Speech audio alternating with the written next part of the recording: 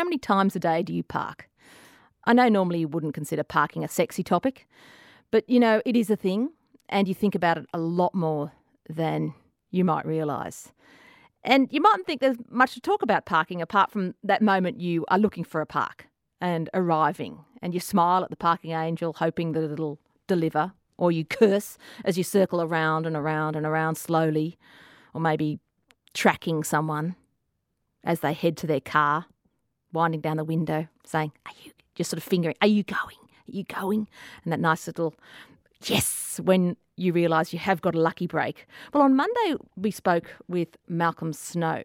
He was talking about parking in the changes to parking around West Basin. Now, this has been an ongoing issue because, of course, in Canberra, we're renowned for our vistas on that lake, but also we're renowned for our parking, which is prime land around that lake. Yes, look, our current planning is to incorporate in the basements of the new buildings, which will be built as part of Stage 4, public parking, and that will generate, there'll need to be parking obviously for residents and the different businesses that will be there. But certainly with the parking technologies available these days, you can in fact provide access for public purposes to ensure you get good utilisation out of the basement parking that will be available. So it'll only be basement parking, because I know it's so tight there at the moment down in New Acton. Even in COVID times, you have to circle around lots of times to get a park. So you foresee that as a bit of a problem? Well, look, I think we'd like to think that the parking rates for this project will be in line with the big shift that we're seeing in Canberra, which are people are slowly getting used to the idea of using other travel modes, whether it's orange scooters or light rail or even walking.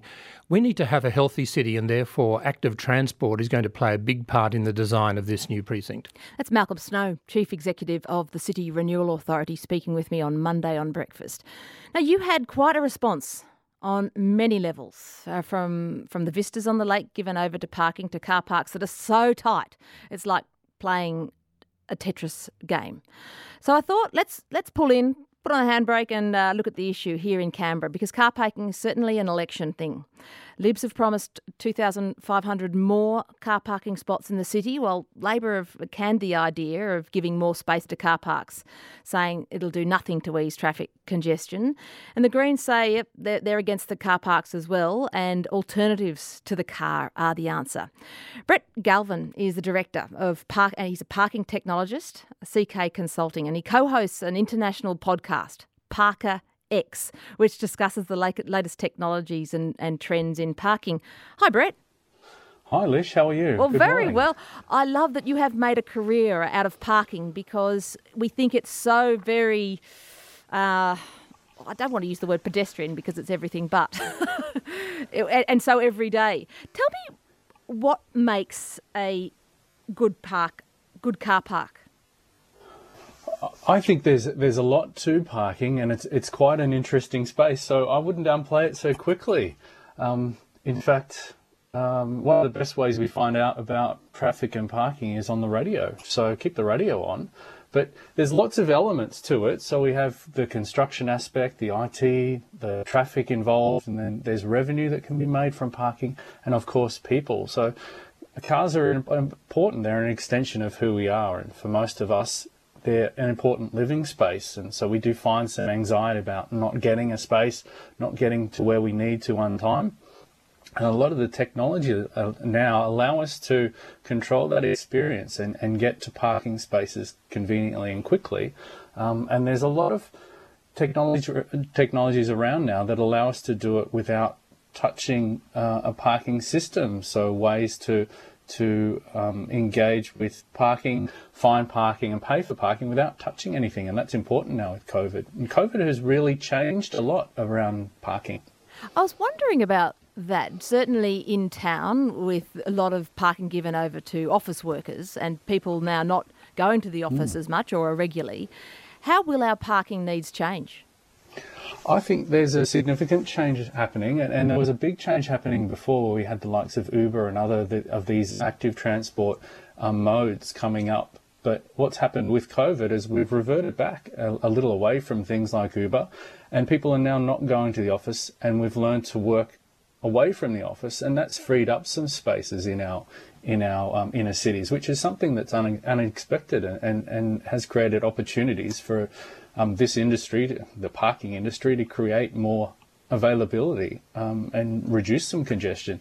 So I think as we normalise on COVID, there'll be some really interesting parking opportunities. It sounds really strange to talk about parking, and it's strange to have it as an election issue. It sort of says how good we have it in this country, but. And in Canberra, because we are a car town, when you look at how spread out we are, while we would like to think our public transport system services all areas, for many people it is a frustration, and so the car is the option. Absolutely, and Canberra is probably one of the best cities in Australia designed around the vehicle, and it was designed well around the vehicle. So it is the prime modality for most parkers, or most road users. Now, 2,500 more car parking spaces have been promised by the Liberals, should they win government, through a $50 million local parking fund, and also an increase in green car parks, which incorporate more grass and vegetation into parking areas. What is a green car park? Is this new technology or old technology? Why do we need grass in a car park? No, it's an aesthetic more than anything. It's nice to have a green space. Car parks are very daunting normally. They're concrete jungles, so adding some greenery in there makes them look attractive and might make you want to prefer to park there over somewhere else. But it's a nice to have for sure. I think 2,500 new parking spaces sounds like a big number, but relative to the size of people who park in Canberra every day, it's a drop in the ocean, really. So green car parking spaces, but when we think of multi-storey developments and what we're looking at, say, West Basin, which is on the lake, and at the moment there are lots of car parks around that area, and a lot of our lakefront is given over to car parking. Some might say that's a waste, some might say it's a necessity. But with a multi-storey car park, the design of those is essential, and some people will know that if you go to a multi-storey car park, it can be so disorienting and almost like a Tetris puzzle to try and park in, you have to do a 10-point turn to try and even just get in between a pylon and a hard place. Very much so. There is legislation around how many spaces there are per parking development, per construction development. And during the construction phase, there's a period where there might not be any parking available, which puts pressure on the surrounding areas to accommodate the parking that is taken away temporarily.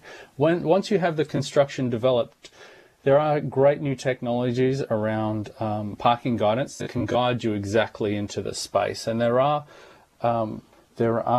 regulations around how wide bays should be, and the good developments allow you to have a decent bay width to allow you to open your doors easily and not bump into other people. Is it a bit like airlines though, Brett, where they've just tried to squeeze a couple more in to make a few more bucks? Absolutely. But we can choose to park where we park and how we park, and having technologies like parking guidance that you see at the airport, like parking guidance that you can pick up on your phone to direct you to free spaces and listening to the radio, can allow us the freedom of choice of where we want to park.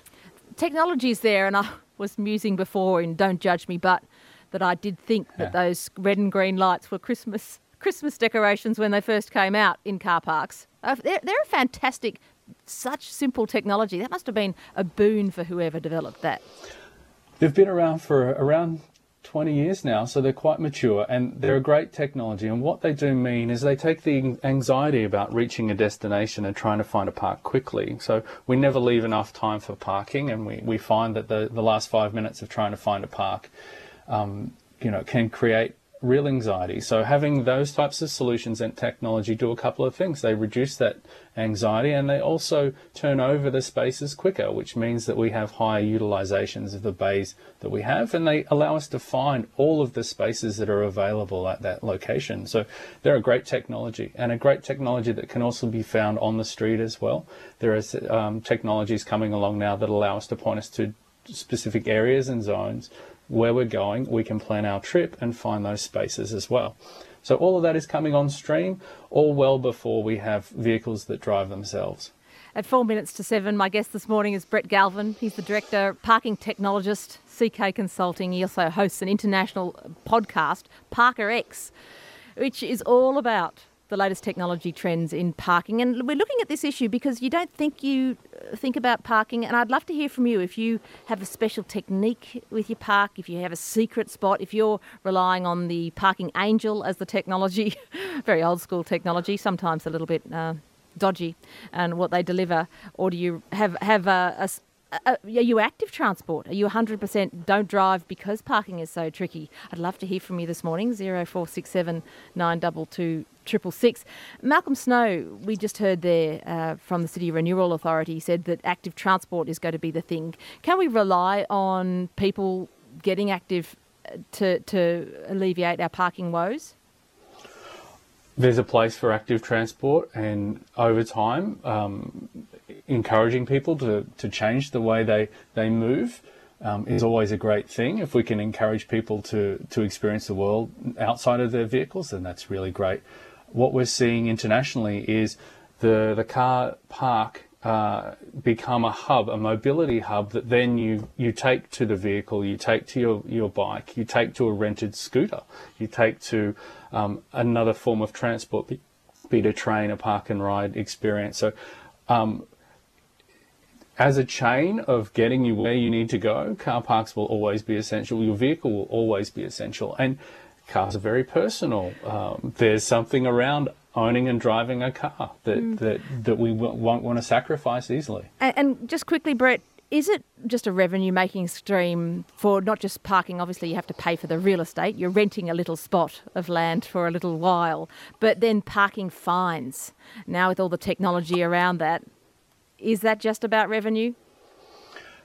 Parking and maintaining parking is a community asset that we all share and we all use. So there's a high cost to it. There's a high cost to parking, and the revenue that's generated from parking offsets and allows us to maintain the roads that we drive on. So it is important to control that asset, to put a price on it. So it's an asset that can be controlled. Yes. No one wants the fine, but there's technologies around now to allow us to plan our trips so we can reduce those unexpected costs. Brett Galvin, thanks for joining us this morning. Good on you. Thanks very much, Liz. Brett Galvin, parking technologist. Go and check out Parker X if you're a parking fan.